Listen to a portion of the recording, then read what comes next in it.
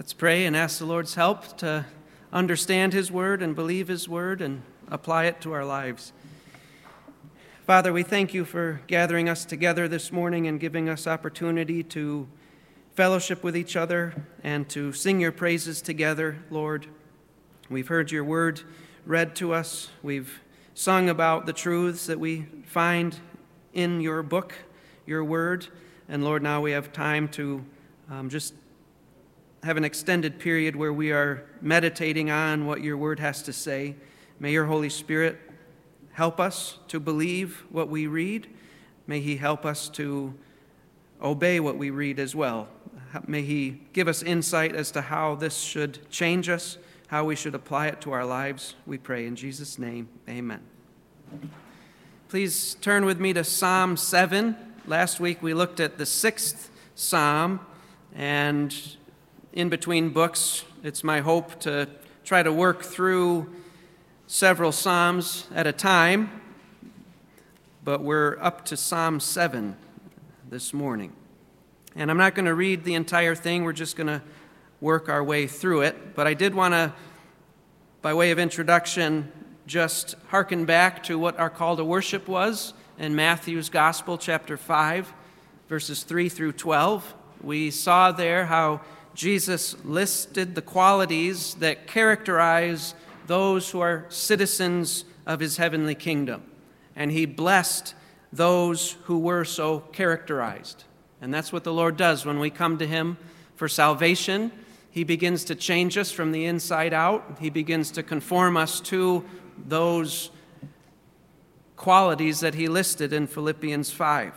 And the final quality that we found in that list was in verses 10 through 12. And I just want to read those again to us.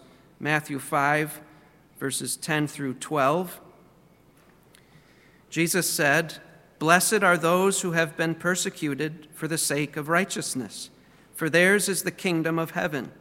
Blessed are you when people insult you and persecute you and falsely say all kinds of evil against you because of me.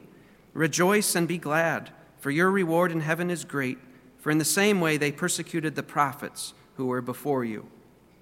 Paul would say in 2 Timothy chapter 3 and verse 12, "Indeed, all who desire to live godly in Christ Jesus will be persecuted." According to Jesus' statement in Matthew 5, this persecution doesn't always manifest itself in physical violence. Sometimes it's merely verbal. People saying false things about you. That's what Jesus said. Falsely saying all kinds of evil against you because of me. It can take the form of slander. If you're a Christian, God's word assures you that as you follow Jesus faithfully, there will inevitably come about times when people persecute you. And that persecution may manifest itself in the form of slander. In Psalm 7, we see David facing this very thing. He is being slandered, and he is coming to the Lord with this issue.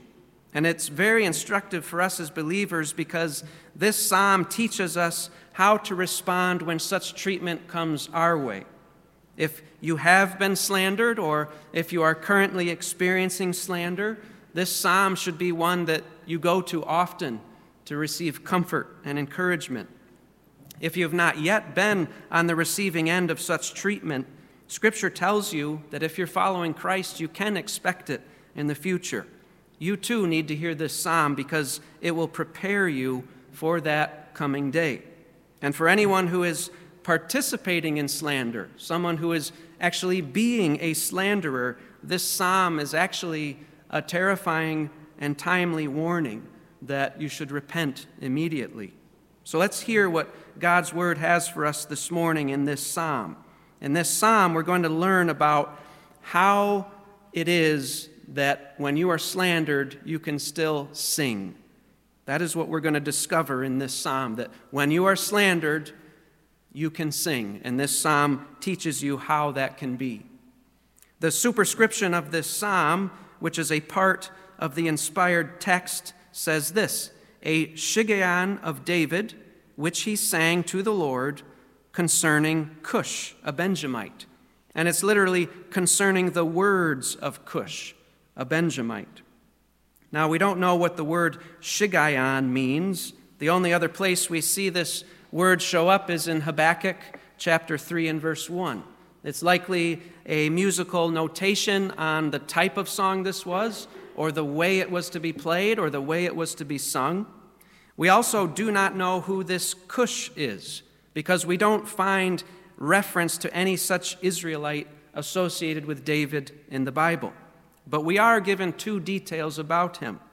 First, it says here that this psalm was sung by David on account of Cush's words. Later on in this psalm, we will see that these words of Cush that David is referring to were words of slander. Cush was falsely accusing David. We're also told that this Cush was a Benjamite. He was of the tribe of Benjamin. Now, who is the most famous Benjamite you can think of in the Bible, in the Old Testament? Any ideas? Saul, King Saul. He was a Benjamite. And there were men within the tribe of Benjamin who were loyal to Saul and were not happy about David's ascent to the throne. One such individual was Shimei.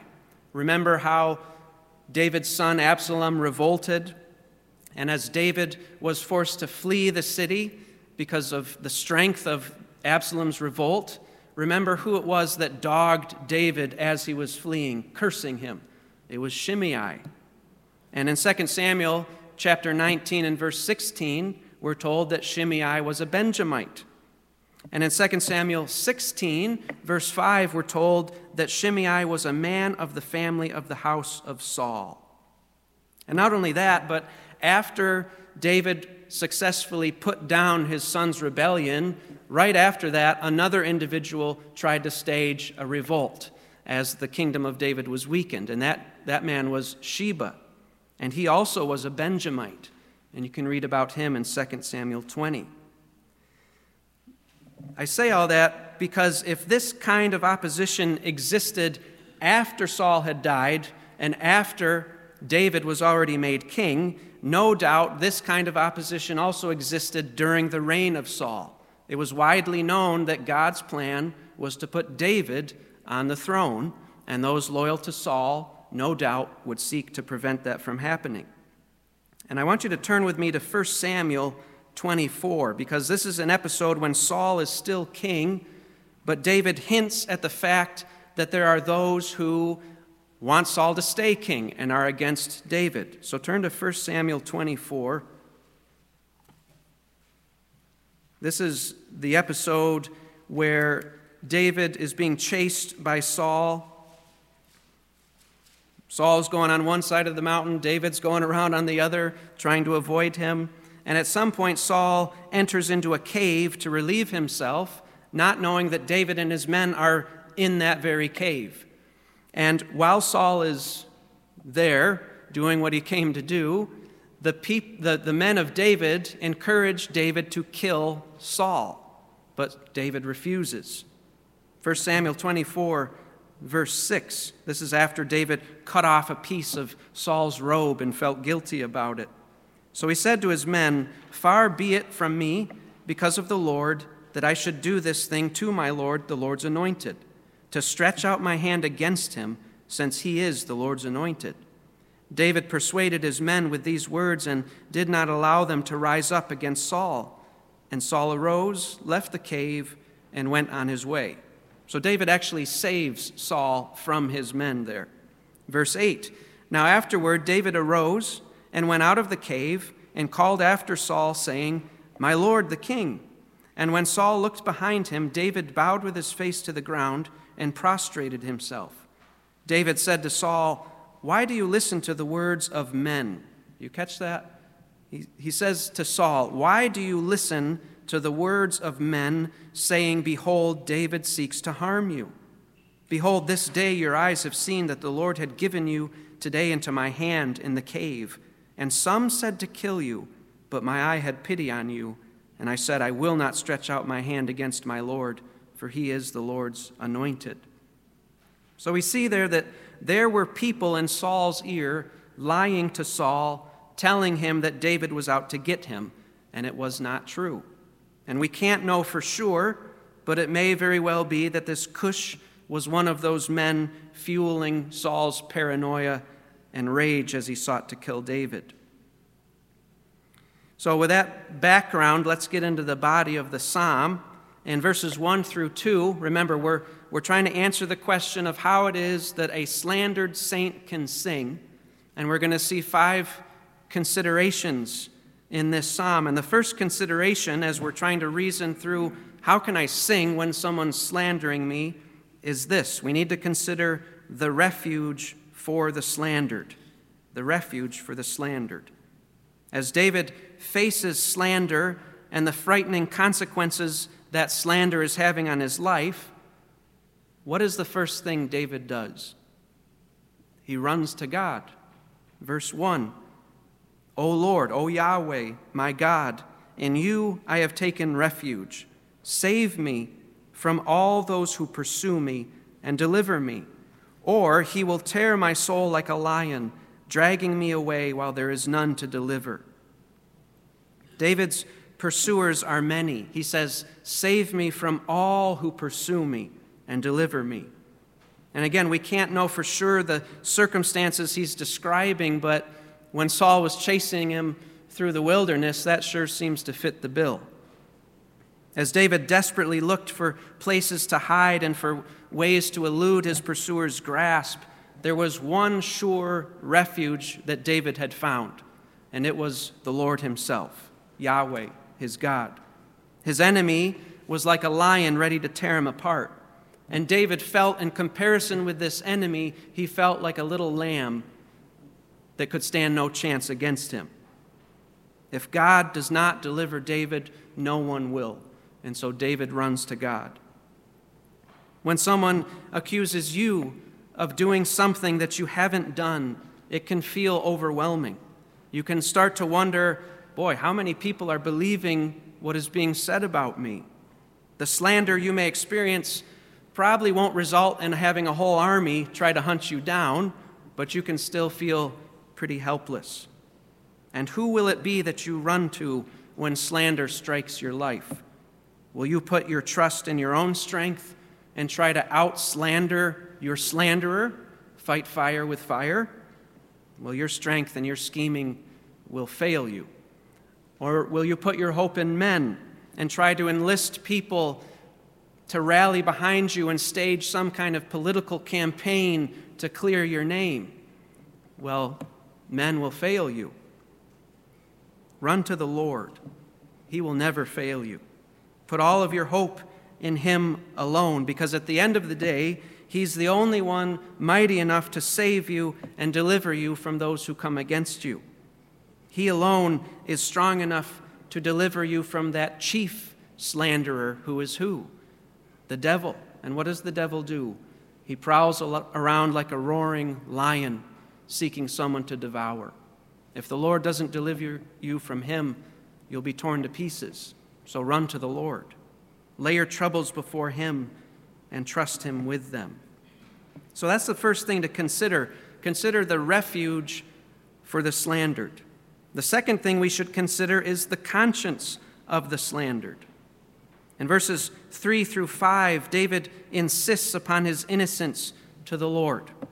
Verse 3, he says, O Lord my God, if I have done this, if there is injustice in my hands, if I have rewarded evil to my friend, or have plundered him who without cause was my adversary, let the enemy pursue my soul and overtake it, and let him trample my life down to the ground, and lay my glory in the dust.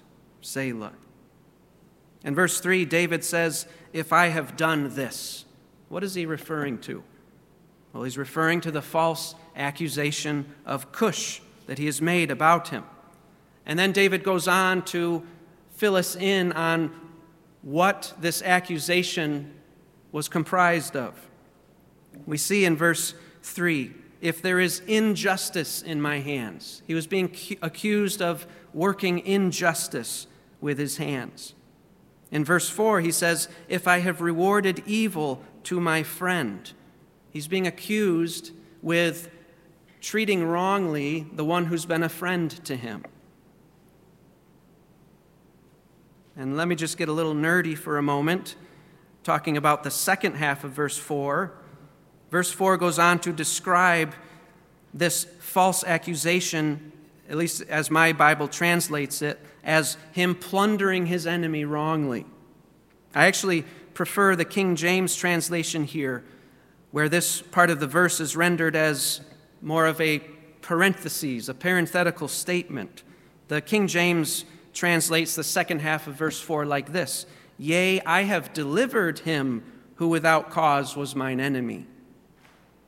That form of the verb in the second half of verse 4 that's translated as plundered in my Bible and as delivered in the King James, throughout the rest of the Psalms, it's always translated as rescued or delivered. And that translation would seem to fit here. If that's correct, David is saying, Lord, if I have done this, if I have committed injustice with my hands, if I have rewarded evil to my friend, but actually I have delivered he who was wrongly my enemy. You see, he gives a series of hypotheticals. He says, if such and such, if I did such and such, but actually I delivered, I rescued him who was my enemy without cause. Is that not what David did with Saul in that cave? David delivered the one who was his enemy, and Saul was wrongly his enemy. Saul was chasing him unjustly. But when Saul went into that cave without knowing that David and his men were there, David's men wanted to kill Saul, but David rescued him from their hands. And this tells us that this accusation that Cush has leveled against him couldn't be farther from the truth. It's just not true, what he's being accused of. Verse 5, David says, if I have done this, verse 5, let the enemy pursue my soul and overtake it, and let him trample my life down to the ground and lay my glory in the dust. From this verse, we can tell that David is not asking for God's help simply to get out of trouble. David is not like Cain. Remember after Cain killed Abel, when God told Cain what was going to happen to him in consequences of murdering his brother? Cain complained. He said, this is too much for me. I can't handle this. That's not David here. David, according to verse 5, is willing to allow divine justice to fall upon him if he is indeed guilty of what he's being accused of. David is a man who is willing to suffer the consequences of his actions if he indeed has done wrong.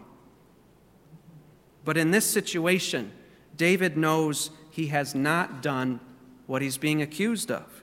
David's conscience in this matter is so clear, his innocence is so certain, that he can boldly pray this bold prayer, this potentially self-destructive prayer. Lord, if this is true, let me suffer for it. Now, I want you to consider the implications of this for our own lives. Are you living in such a way that when someone accuses you of wrongdoing, that you would be able to pray a prayer like this? Are you living above reproach? Or will there be truth to what your accuser says about you? We will all face accusations of wrongdoing. There's nothing we can do about that. We can't control that. But we can control whether or not the accusations are true. We'd rather they be false, right? If someone is going to say something bad about us, would you rather it be true or false? False, right? You can control that. We would rather suffer for doing what is right than for doing what is wrong. To show you this, turn with me to 1 Peter chapter 3. Just to back up what I said. We can't control whether or not someone's going to slander us, but we can control whether or not what they say is going to be true or false. 1 Peter 3.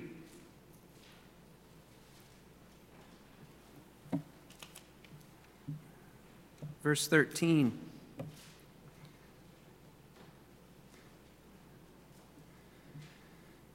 Peter writes, "Who is there to harm you if you prove zealous for what is good? But even if you should suffer for the sake of righteousness, you are blessed. And do not fear their intimidation, and do not be troubled, but sanctify Christ as Lord in your hearts, always being ready to make a defense to everyone who asks you to give an account for the hope that is in you, yet with gentleness and reverence." And here's the key verse, verse 16, "And keep a good conscience, so that in the thing in which you are slandered, those who revile your good behavior in Christ will be put to shame. For it is better, if God should will it so, that you suffer for doing what is right rather than for doing what is wrong. For Christ also died for sins once for all, the just for the unjust, so that he might bring us to God, having been put to death in the flesh but made alive in the Spirit." Then look over at chapter 4, starting in verse 14. Peter there says, "If you are reviled for the name of Christ, you are blessed, because the Spirit of glory and of God rests on you. Make sure," catch this is another key, "make sure that none of you suffers as a murderer, or thief, or evildoer, or a troublesome meddler." In other words, make sure if you're going to suffer, that you're not suffering for your own wrongdoing, but that you suffer for doing what's right. Verse 16, "If anyone suffers as a Christian, he is not to be ashamed, but is to glorify God in this name. For it is time for judgment to begin with the household of God. And if it begins with us first, what will be the outcome for those who do not obey the gospel of God? And if it is with difficulty that the righteous is saved, what will become of the godless man and the sinner? Therefore, those also who suffer according to the will of God shall entrust their souls to a faithful Creator in doing what is right." David had kept a good conscience in how he behaved toward King Saul. Therefore, when accusation came, it was false. It wasn't true. Because David was living uprightly, accusation that came against him was unjust accusation. And it was because he was striving to live his life for God. And that's what you and I must do. We must strive to keep a good conscience in our lives, so that when accusation does come, we are being accused not for evil that we have done, but we're suffering for good things that we have done.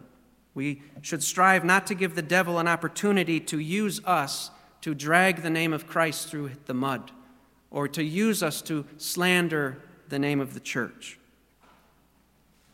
So that's the conscience of the slandered. We need to have a clear conscience.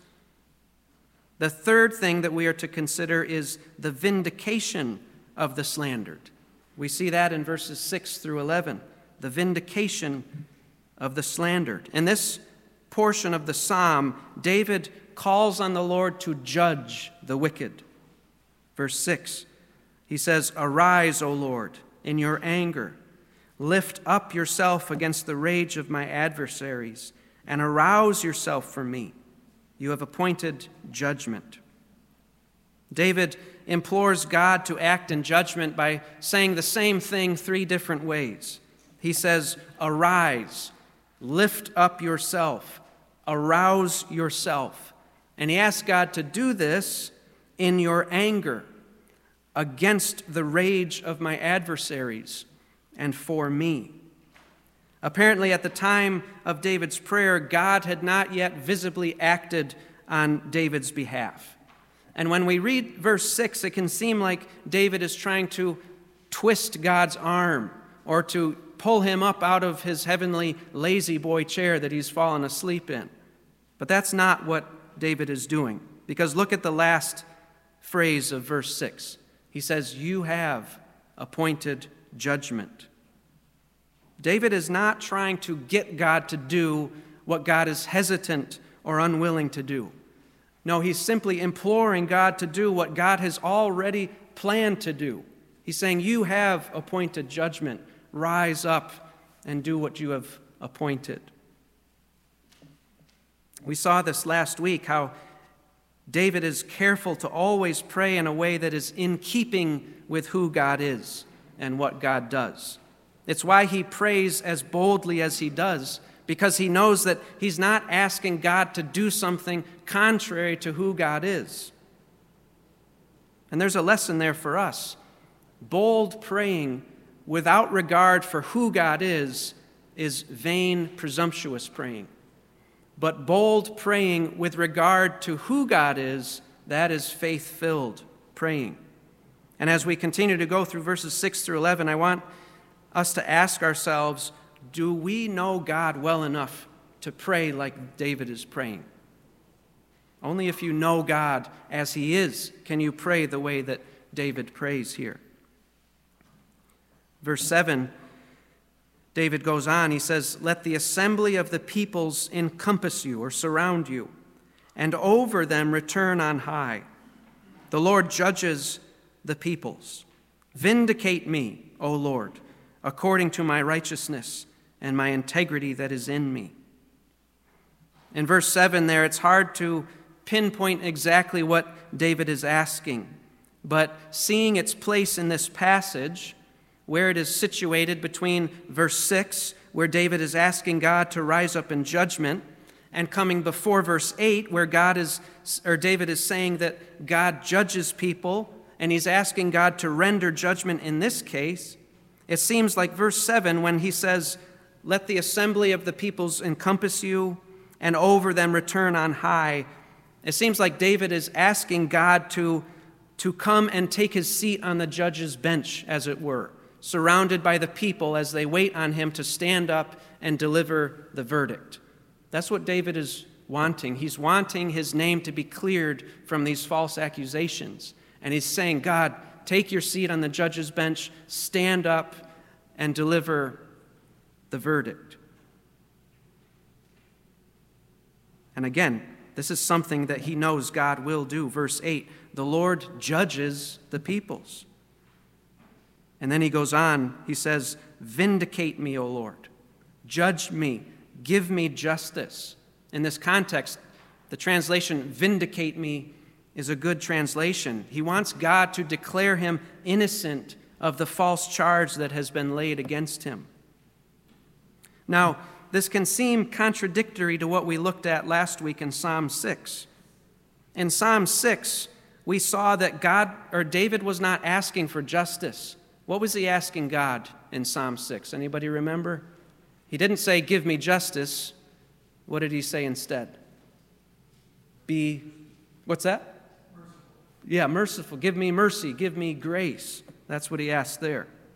Now, why would it have been wrong for David to ask for justice in Psalm 6, but not wrong for him to ask for justice in Psalm 7?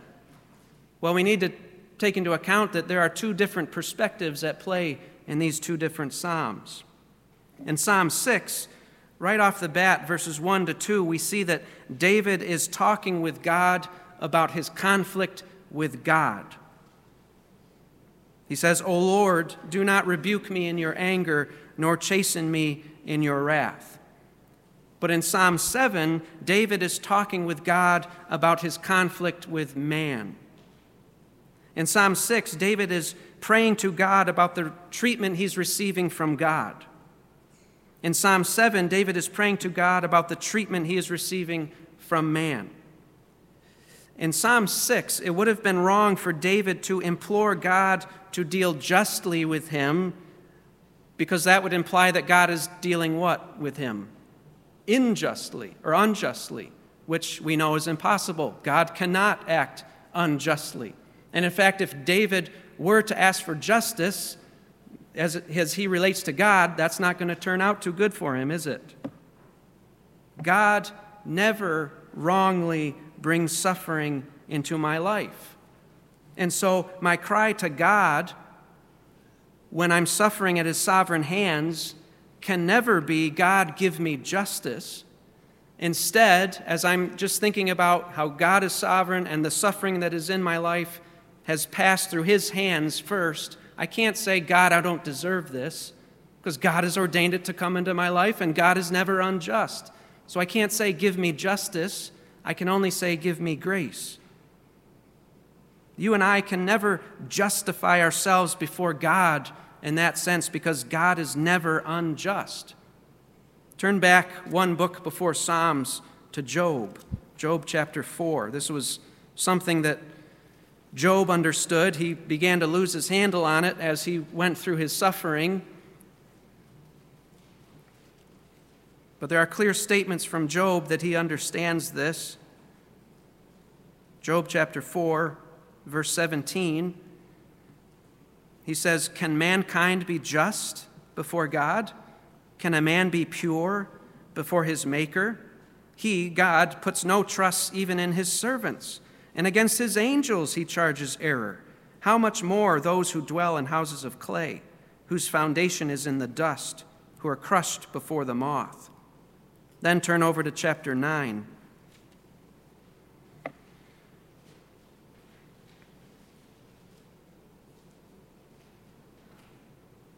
Chapter 9, verse 1. Then Job answered, "In truth, I know that this is so, but how can a man be in the right before God? If one wished to dispute with him, he could not answer him once in 1,000 times. Wise in heart and mighty in strength, who has defied him without harm?" God's never wrong. And where Job kind of goes off track a little bit as he continues to go through horrific suffering is when he begins to imply that maybe God wasn't quite so just in bringing this upon my life. He was wrong on that, and God corrected him in a mighty way toward the end of that book. We can never accuse God of injustice in how he treats us. So that's Psalm 6. David is meditating on how God is dealing with him. But in Psalm 7, it is right for David to ask God for justice, because by doing so, he's not accusing God of injustice for bringing this suffering into his life. He's not saying that God's not sovereign over it. That's just not what he's praying about at the moment. In Psalm 7, he's accusing who of injustice? Cush, and whoever it is that Cush has unleashed upon him. Now, I know this is hard to wrap our minds around, but there will be times when you are suffering at the hands of a slanderer, and you will find yourself praying, "God, give me grace," and "God, give me justice" at the same time. How does that work? Well, on the one hand, you may pray this when you've been slandered. You may say, "God, give me grace, because I know you are sovereign, and that therefore you have ordained for this slanderer to come into my life. You are just, and you are good, and you are wise for bringing this suffering into my life, because you are either disciplining me for sin that this slanderer doesn't know anything about, or you're training me. Either way, you're growing me in Christ's likeness." But on the other hand, regarding the exact same situation, you may also pray this: "God, give me justice, because the things this person is saying about me just aren't true. Vindicate me, O God. Prove me innocent of this particular false charge." Do you see how that works? God is always just in the suffering he brings into my life, but man is not always just in doing so. God is sovereign over all. Sometimes God uses wicked men to discipline his children. As we relate to God, we know he's just in doing so. But the reasons that the wicked man has in coming against me may not be unjust. So I can say, "God, you're right in bringing this into my life," while at the same time saying, "The reasons this man is coming against me are not right." So with respect to God, I can only pray, "God, give me grace." But with respect to man, if the accusation is truly false, I can pray, "God, vindicate me." And I think we see this in Psalm 26. Turn to Psalm 26. We see David praying the same sort of thing. Psalm 26, verse 1. What does he ask from the Lord there? Vindicate me, O Lord. Vindicate me, implying that someone has come against him wrongly, slandering him. Vindicate me, O Lord, for I have walked in my integrity and have trusted in the Lord without wavering. But then go down to verse 9, where David says, do not take my soul away along with sinners, nor my life with men of bloodshed, in whose hands is a wicked scheme, and whose right hand is full of bribes. But as for me, I shall walk in my integrity. Redeem me and be gracious to me. So David is praying both of those things regarding the same circumstance. Vindicate me from those who are wrongly slandering me. That's his prayer as he relates to the man in the situation coming against him. But as he relates to God, he says, redeem me, be gracious to me. He's praying both things at the same time. Back to Psalm 7, verses 9 through 11, David continues. He says, O let the evil of the wicked come to an end, but establish the righteous. For the righteous God tries the hearts and minds. My shield is with God, who saves the upright in heart. God is a righteous judge, and a God who has indignation every day. We see here that David continues to pray in strict accordance with who God is. He calls on God to do away with the evil of evildoers and to establish the righteous. Now, the righteous here means those who are trusting in God and are striving to live for God. And this is something that David knows God is able to do infallibly. Because what does the end of verse 9 say?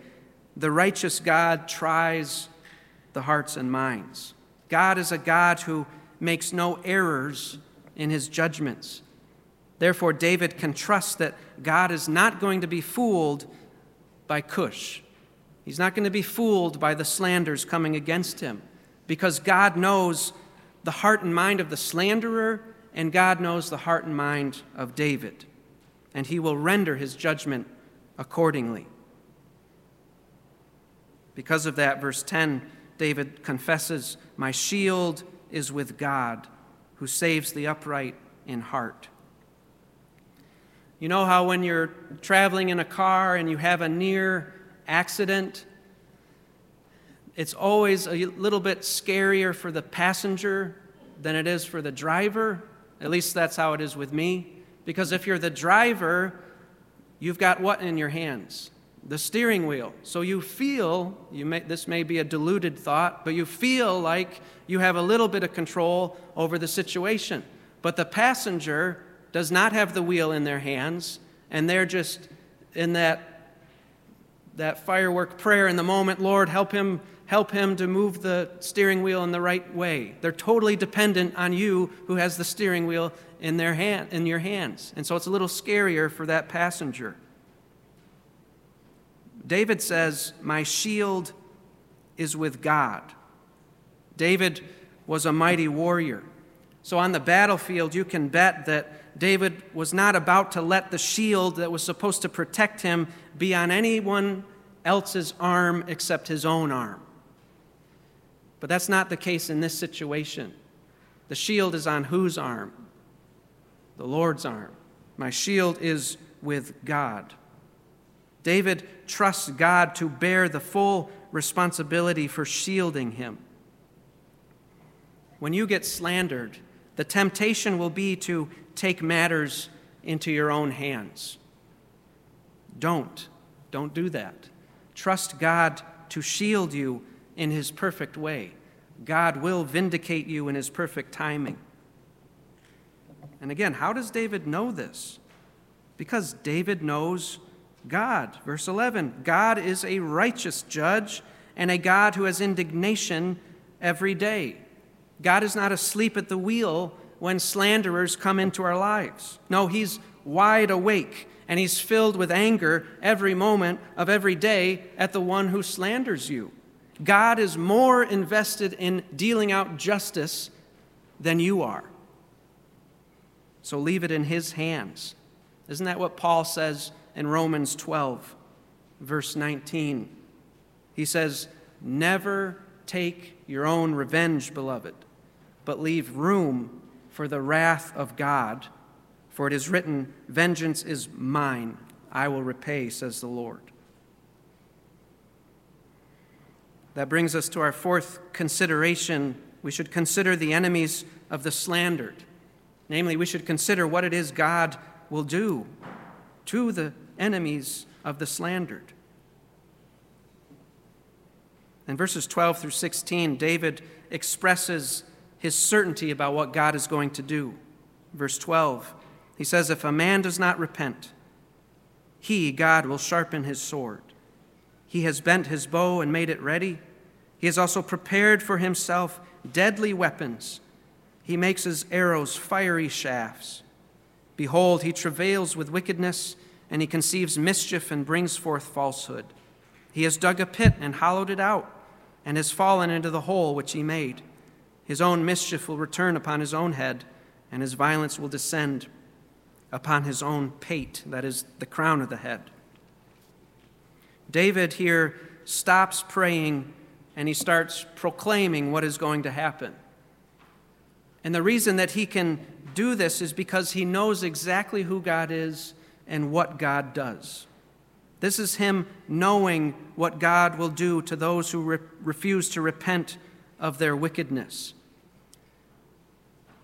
And verses 12 and 13 is something that those who have not yet repented, who have not yet surrendered their lives to Jesus Christ in faith, need to pay very close attention to. According to verses 12 and 13, if a man does not repent, God is sharpening his sword to do battle with you. He has strung his bow, and he is preparing to shoot you, and God never misses. You don't know when God will let that arrow fly. So implied here is repent now. Repent now. Turn from your sins today and beg God for mercy, for grace. Run to Jesus Christ, who alone took the arrow of divine wrath upon himself so that sinners could be saved and forgiven and welcomed into the loving embrace of this righteous God who created them.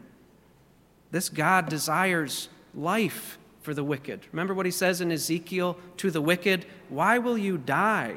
Repent. Find life in me. The only reason that God has not let that arrow fly already is because of his gracious patience towards you. And the only hope that you have to escape him is on account of what he himself has done for sinners in Jesus Christ. For the one who does not repent, who even can hear a warning like this and still continue on in his sinful way, verse 14 describes this person. This one who does not repent is like a woman in labor, only the child he carries is wickedness. He travails, or he's in labor with wickedness. Mischief has been conceived within him, and falsehood will come forth from him. And that was certainly the case with Cush. Slander was just spewing out of his mouth toward David. But what the wicked does not know is what verses 15 and 16 tell us. Those verses tell us that the destruction that the unrepentant plans for others will only fall on his own head. He digs a pit to trap the righteous without realizing that he himself is going to fall into that pit, and that pit will serve as his own grave. And we see this dynamic play out repeatedly in the Scriptures. In the book of Esther, wicked Haman builds a gallows for Mordecai, but who ends up getting hung on that gallows? It's Haman. Or the book of Daniel, chapter 6, where the officials of Darius were jealous about the status that Daniel was enjoying, and so they came up with this scheme to do away with Daniel, that if he would refuse to pray to anyone other than Darius, he would get thrown into the lion's den. And David would get thrown into the lion's den because he wouldn't compromise, but God kept him safe for an entire night in that lion's den. And then he got pulled out, and who got thrown in? Those officials and their families who had conspired against David. They had laid a trap for Daniel, but they sprung their own trap upon themselves. That's just how God's justice works. And then lastly, we come to the song of the slandered in verse 17. David says, I will give thanks to the Lord according to his righteousness, and will sing praise to the name of the Lord Most High. David has been slandered, and his life has been placed in mortal danger as a result, and yet his prayer to God ends in praise. How did he end up here? How could anyone who has been slandered the way that David has been slandered end up here giving thanks to God and singing his praises? Well, this psalm gives us the roadmap to how to get there. First, David ran to God for refuge. We saw that in verses 1 to 2. Second, in verses 3 to 5, David brought his conscience before the probing light of a just God, and he pleaded his case. He confessed his willingness to suffer for wrongdoing, but he protested his innocence. Third, in verses 6 to 11, David implored God to give him justice in this matter, and he tied his request to the very character of God, who is the righteous judge of all peoples. And then fourth, in verses 12 to 16, David declared what he knew to be true about God's dealings with the wicked. And all of that led to praise in verse 17. David had been greatly encouraged by reminding himself in prayer that this ultimate judge is a righteous judge who will not fail to clear David's name in due time. Therefore, he says, I will give thanks to the Lord according to his righteousness. David says he will sing praise to the name of the Lord Most High. The name of God includes all that God is, all of his attributes, his faithfulness, his grace, his love, but also his justice. That is why David can praise God. And he says that he's singing this to the Lord Most High. There's no higher court that David's slanderer can appeal to, can accuse him before, than God, the one who has declared him innocent. That's how David has gone from panic to praise, from consternation to celebration. And that is how you and I can traverse our way through the trial of slander if the Lord ever allows that to come upon us. First, we make the Lord God our refuge, as David did. Second, through Christ, we enter into God's courtroom and we lay the case before him. We need to be willing to answer for any wrong that we may have done, but we also need to be honest with God about our feelings concerning the matter. He is just, and we can trust him with the details of the case. Third, we need to cry out to God for vindication if you know you are innocent of what someone's accusing you of. Let God carry your shield. Let him carry out justice on your behalf. He is more zealous for a just outcome than you are. And fourth, remind yourself of what God does to the wicked. That is also a part of the name of God. He will by no means leave the guilty unpunished. He will act on your behalf. And that truth should comfort your soul, but it should also humble you, because if not for Jesus Christ, you yourself would be on the receiving end of that justice. And let that truth of the dire position of your slanderer, let that provoke in you a loving concern for him. Pray for his repentance that he may escape the wrath that is coming. And then, after you have prayed through all of that, praise God for who he is and what he will do for you, his child. Let's pray. Father, we thank you for the book of Psalms and just the treasury that it is of all the situations that other believers have gone through before us and how they have wrestled with you and working through those situations. Lord, we thank you that we don't have to start from scratch when we encounter difficulty.